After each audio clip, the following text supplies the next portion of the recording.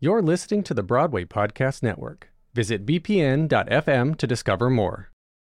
Your brain needs support, and new Ollie Brainy Chews are a delightful way to take care of your cognitive health. Made with scientifically backed ingredients like Thai ginger, L-theanine, and caffeine, Brainy Chews support healthy brain function and help you find your focus, stay chill, or get energized. Be kind to your mind and get these nootropic chews at ollie.com. That's OLLY.com. These statements have not been evaluated by the Food and Drug Administration. This product is not intended to diagnose, treat, cure, or prevent any disease. Another day is here, and you're ready for it. What to wear? Check. Breakfast, lunch, and dinner? Check. Planning for what's next and how to save for it? That's where Bank of America can help. For your financial to-dos, Bank of America has experts ready to help get you closer to your goals. Get started at one of our local financial centers or 24/7 in our mobile banking app. Find a location near you at bankofamerica.com/talktous. What would you like the power to do? Mobile banking requires downloading the app and is only available for select devices. Message and data rates may apply. Bank of America N.A., member FDIC.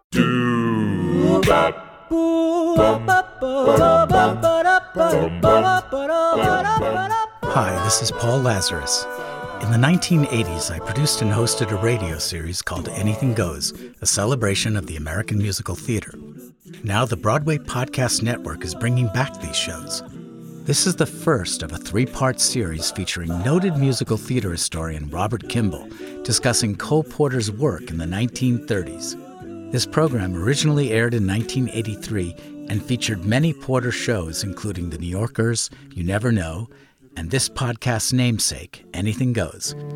When every night the set that's smart is intruding at nudist parties in studio, anything goes. Good afternoon, and welcome to Anything Goes. I'm your host, Paul Lazarus, and I'm very pleased today to have as my guest noted musical theater historian Robert Kimball. I've asked Bob to come down today because of the occasion of his latest book called The Complete Lyrics of Cole Porter, just out and published by Alfred A. Knopf. Welcome, Bob. Paul, I'm really happy to see you again.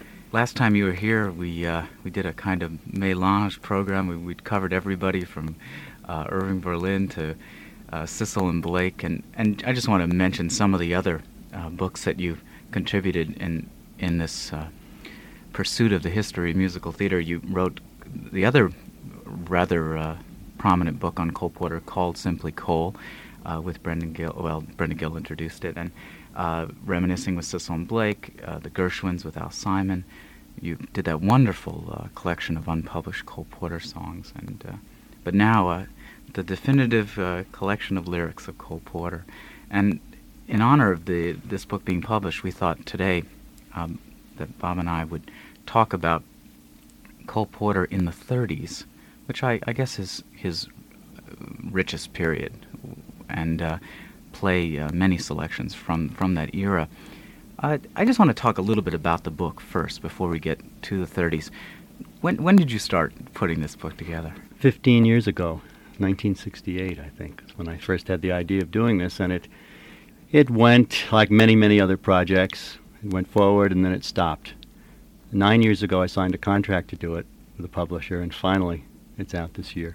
Oh, that's terrific, too. It's wonderful. It's not only just the lyrics. There's notes on just about every song and pictures, and I know as a director, it's a tremendous help because you've amassed verses that I didn't even know about on a show that I'm working on, and I hope this will help other people, too, when they put these shows together.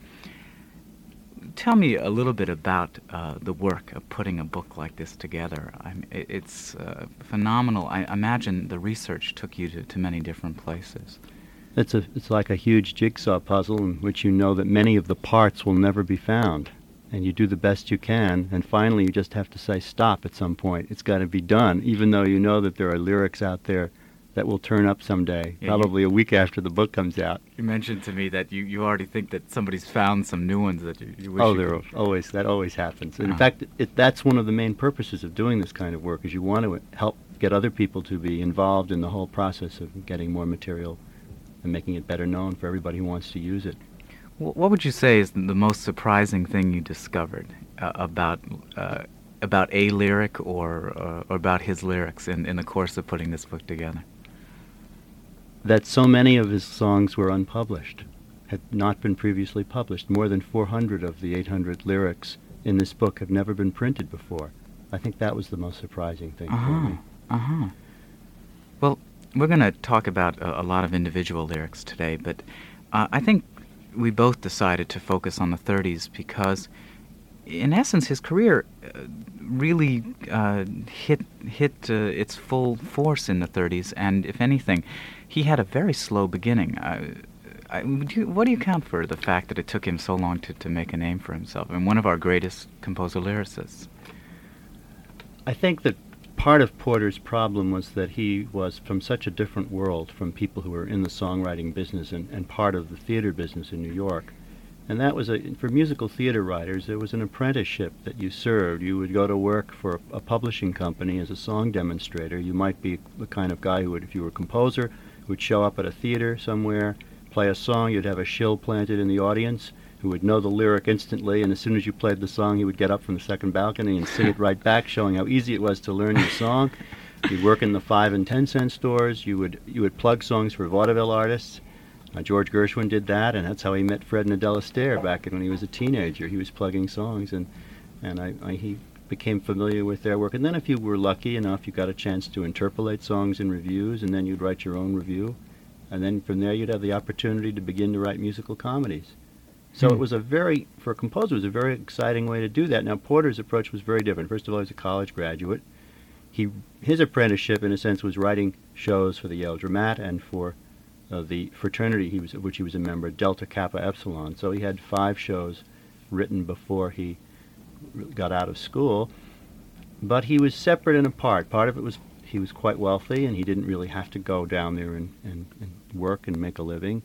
And he felt somewhat away from it. He didn't really know how to get involved. And when he did come in with songs which he really liked and which were characteristic of his style, the publishers found them totally uncommercial. So he was rejected quite frequently by many of the publishers. And he wasn't in a position to fight very hard for his material either. And so consequently he was frequently thrown out of reviews when he started to write for reviews in the late teens and in the early 20s.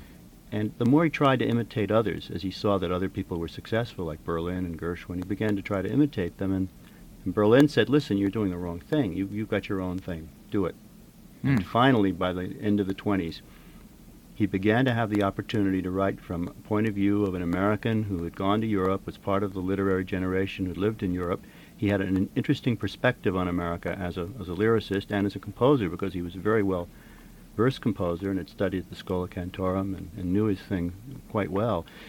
And so having had that kind of experience and training, it gradually, through the efforts of Berlin and other people, who was prodded back to Broadway. And when he wrote the song Let's Do It for Irene Bordoni in 1928, that really was, I think, the big turning point in his career.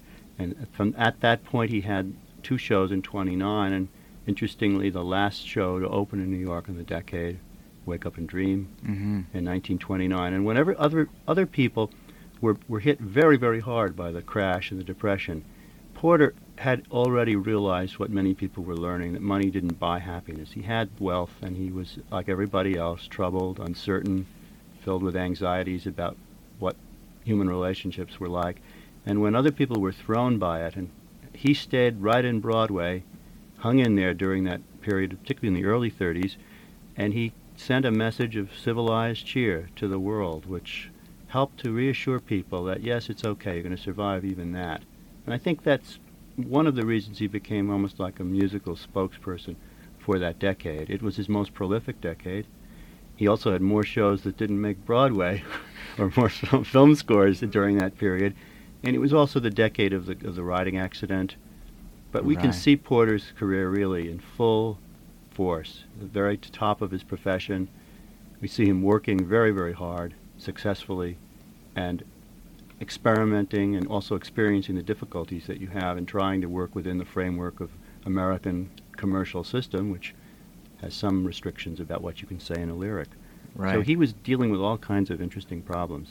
Well, the first show of that decade for him was the New Yorkers, and we wanted to play a few songs from that score.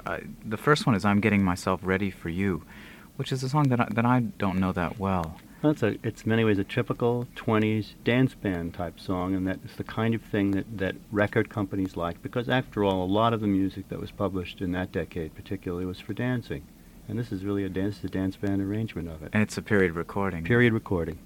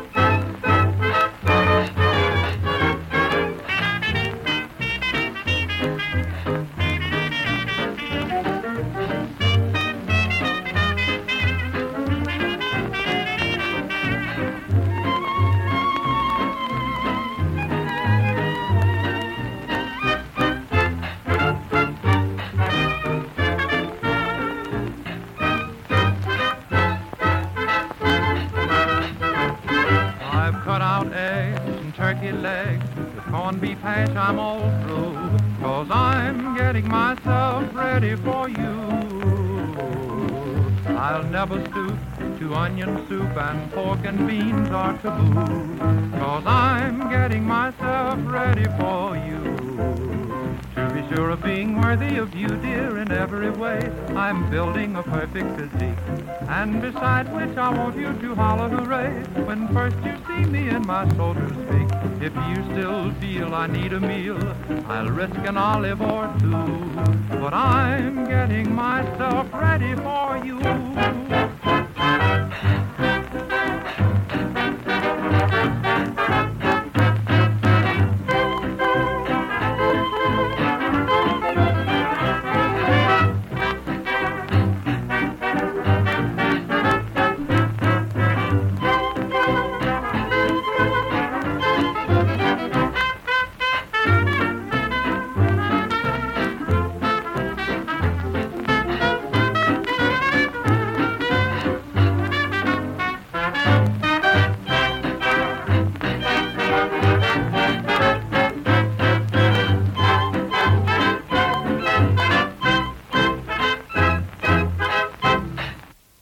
Getting Myself Ready for You from Cole Porter's The New Yorkers in 1930, his first show of the 30s, which is the decade that we are examining today. And my guest is Robert Kimball, whose book just came out, The Complete Lyrics of Cole Porter.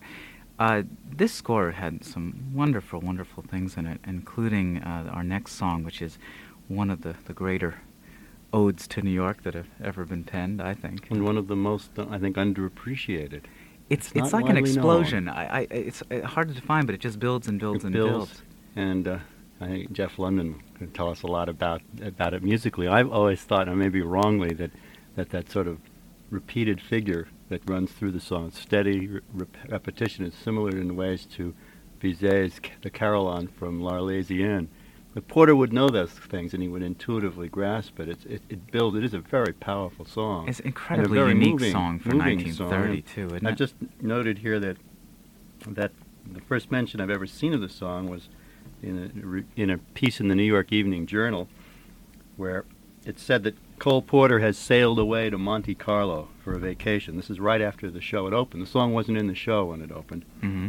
The whole town is whistling and singing the big hit songs in the New Yorkers written by Porter, and a song which caused Porter to wireless Ray Getz from mid-ocean, where he was 2 days out at sea, the title being I Happen to Like New York, and it was put in the show in January of 1931.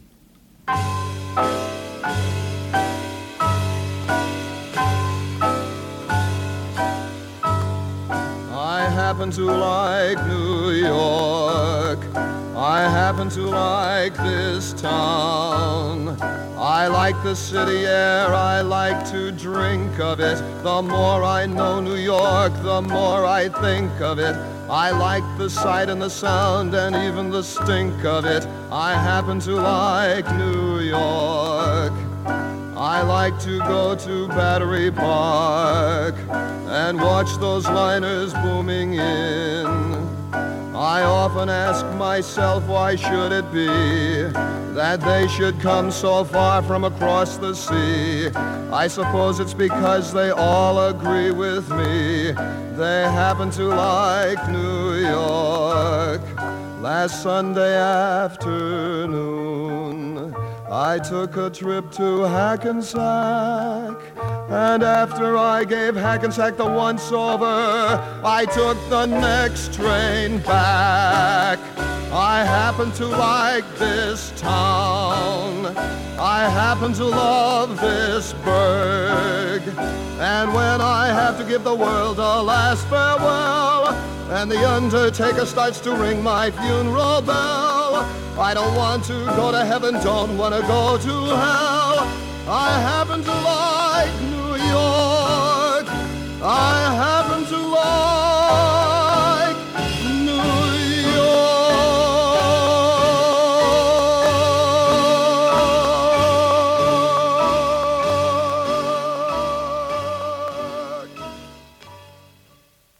Harold Lang singing I Happen to Like New York.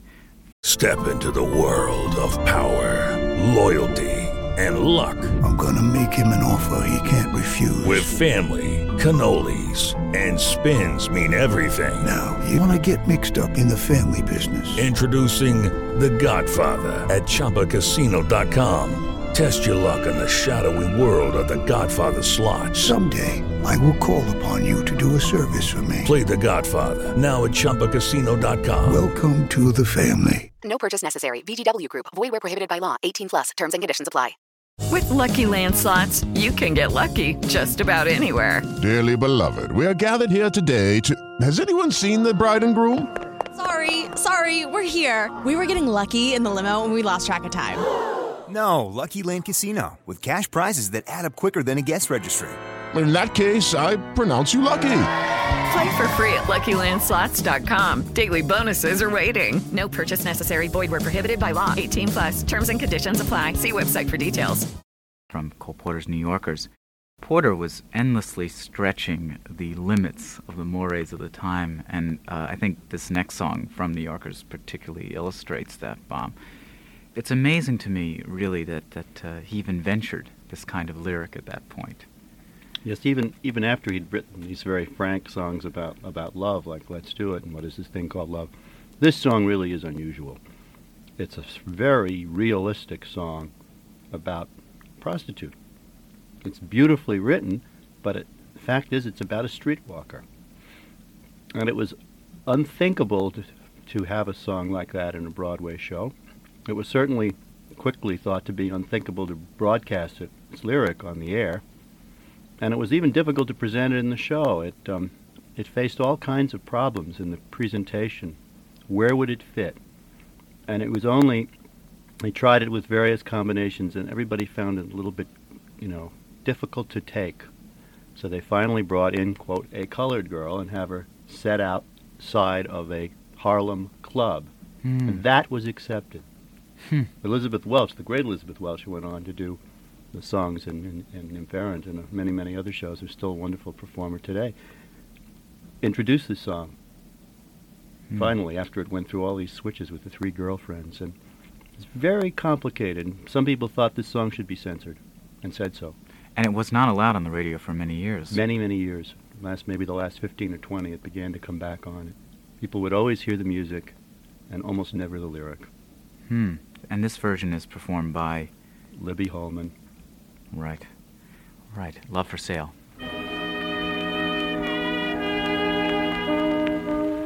Love for sale. When the only sound in the empty street is the heavy tread of the heavy feet that belong to a lonesome cop. I and sharp. When the moon so long has been gazing down on the wayward ways of this wayward town, that her smile becomes a smirk, I go to work. Love for sale, appetizing young love for sale, love that's fresh and still unspoiled, love that's only slightly soiled, love for sale. Who will buy? Who would like to sample my supply? Who would like to pay the price for a trip to paradise? Love for sale. Let the poets pipe of love in their childish way. I know every type of love better far than they. If you want the thrill of love, I've been through the mill of love, old love, new love, every love but true love for sale. Appetizing young love for sale. If you want to buy my wares, follow me and climb the stairs. Love for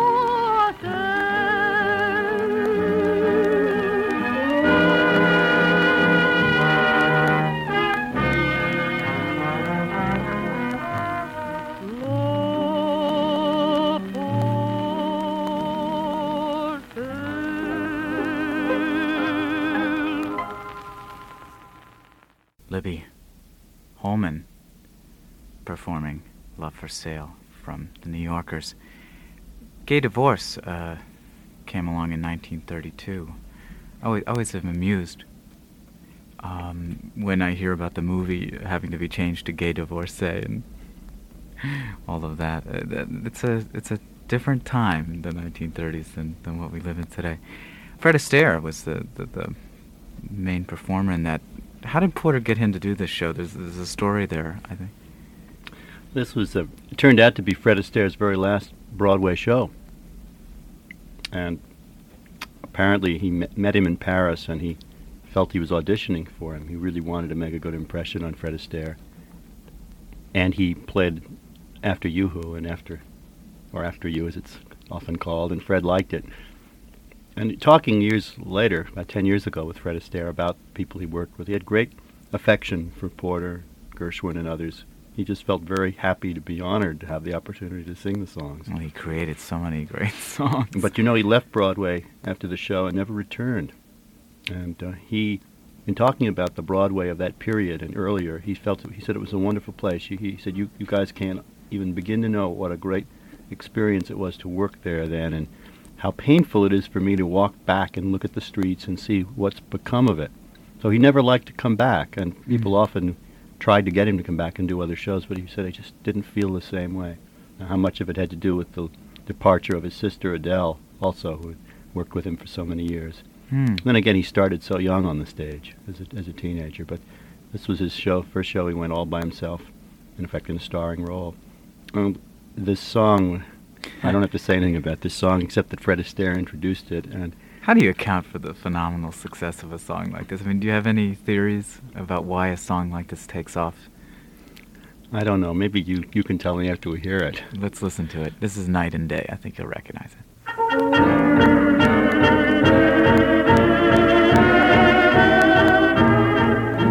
the beat, beat, beat of the tom-tom when the jungle shadows fall, like the tick-tick-tock of the stately clock as it stands against the wall, like the drip, drip, drip of the raindrops when the summer shower is through. So a voice within me keeps repeating, you, night and day, you are the one. Only you beneath the moon and under the sun. Whether near to me or far, it's no matter, darling, where you are, I think of you. Night and day, day and night. Why is it so that this longing for you follows wherever I go? In the roaring traffic's boom, in the silence of my lonely room, I think of you.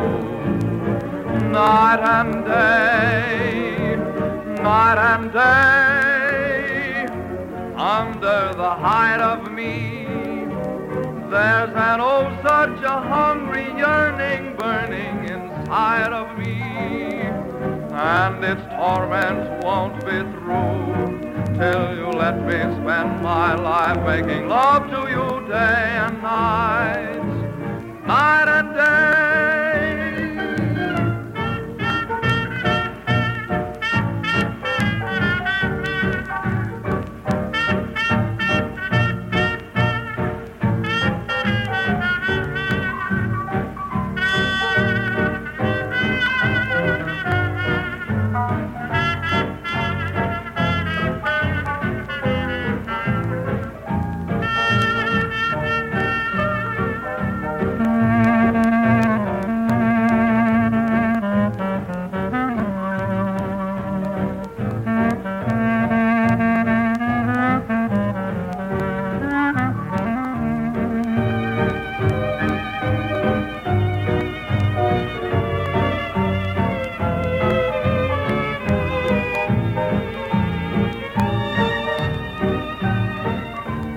Night and day, under the height of me, there's an oh such a hungry yearning burning inside of me, and its torment won't be through till you let me spend my life making love to you day and night, night and day.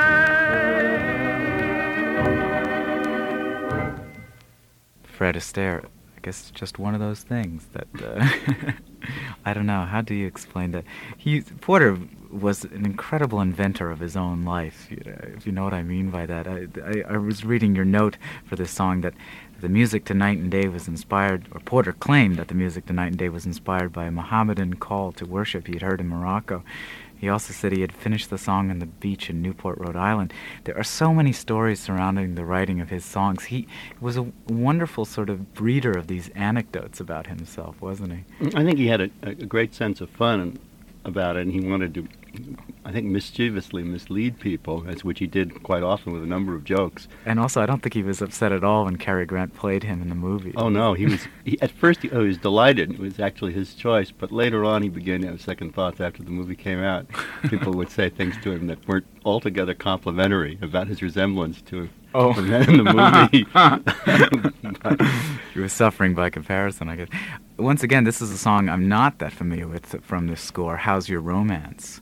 What do you like about this song? Why did you pick this one? I think it's an extraordinarily exuberant number, and it showed, again, Porter's ability during this time of great stress for everyone to come forward and talk about romance in a sort of mischievous way, a kind of, oh, well, another romance, we'll go on and have some more fun. That's what he wanted people to do.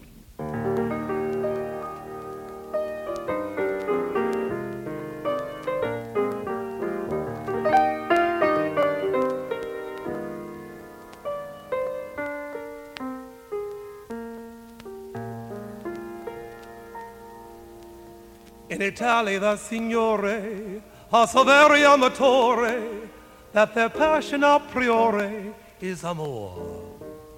And in Napoli and Pisa, every man has on his knees a little private Mona Lisa to adore.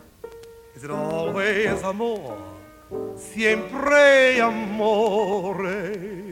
The result is when Italians meet a friend along the way. Instead of saying, how's your health? They say, how's your romance? How is it going? Waning or glowing? How's your romance? Does she or not love you an awful lot? Cool, tepid, warm or hot? How's your romance? Do you from the moment you met her swear that you will never forget her? Do you when she sends you a letter begin to go into a dance? Break me the news, I'm with you in or lose. Please tell me who's and how's your romance? You from the moment you met him swear that you will never forget him. Will you when he wants you to let him begin to go into a dance? Break me the news, I'm with you win or lose. Please tell me who's and how's your romance?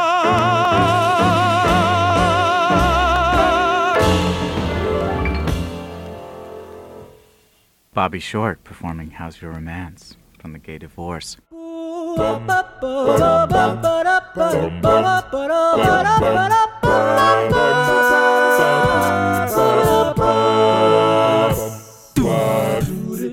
You've been listening to Robert Kimball on Cole Porter, Part 1. Anything Goes Backstage with Broadway's Best is produced and hosted by Paul Lazarus. For more information, visit anythinggoespl.com. If you enjoyed this episode, be sure to rate and follow us. Thanks for listening.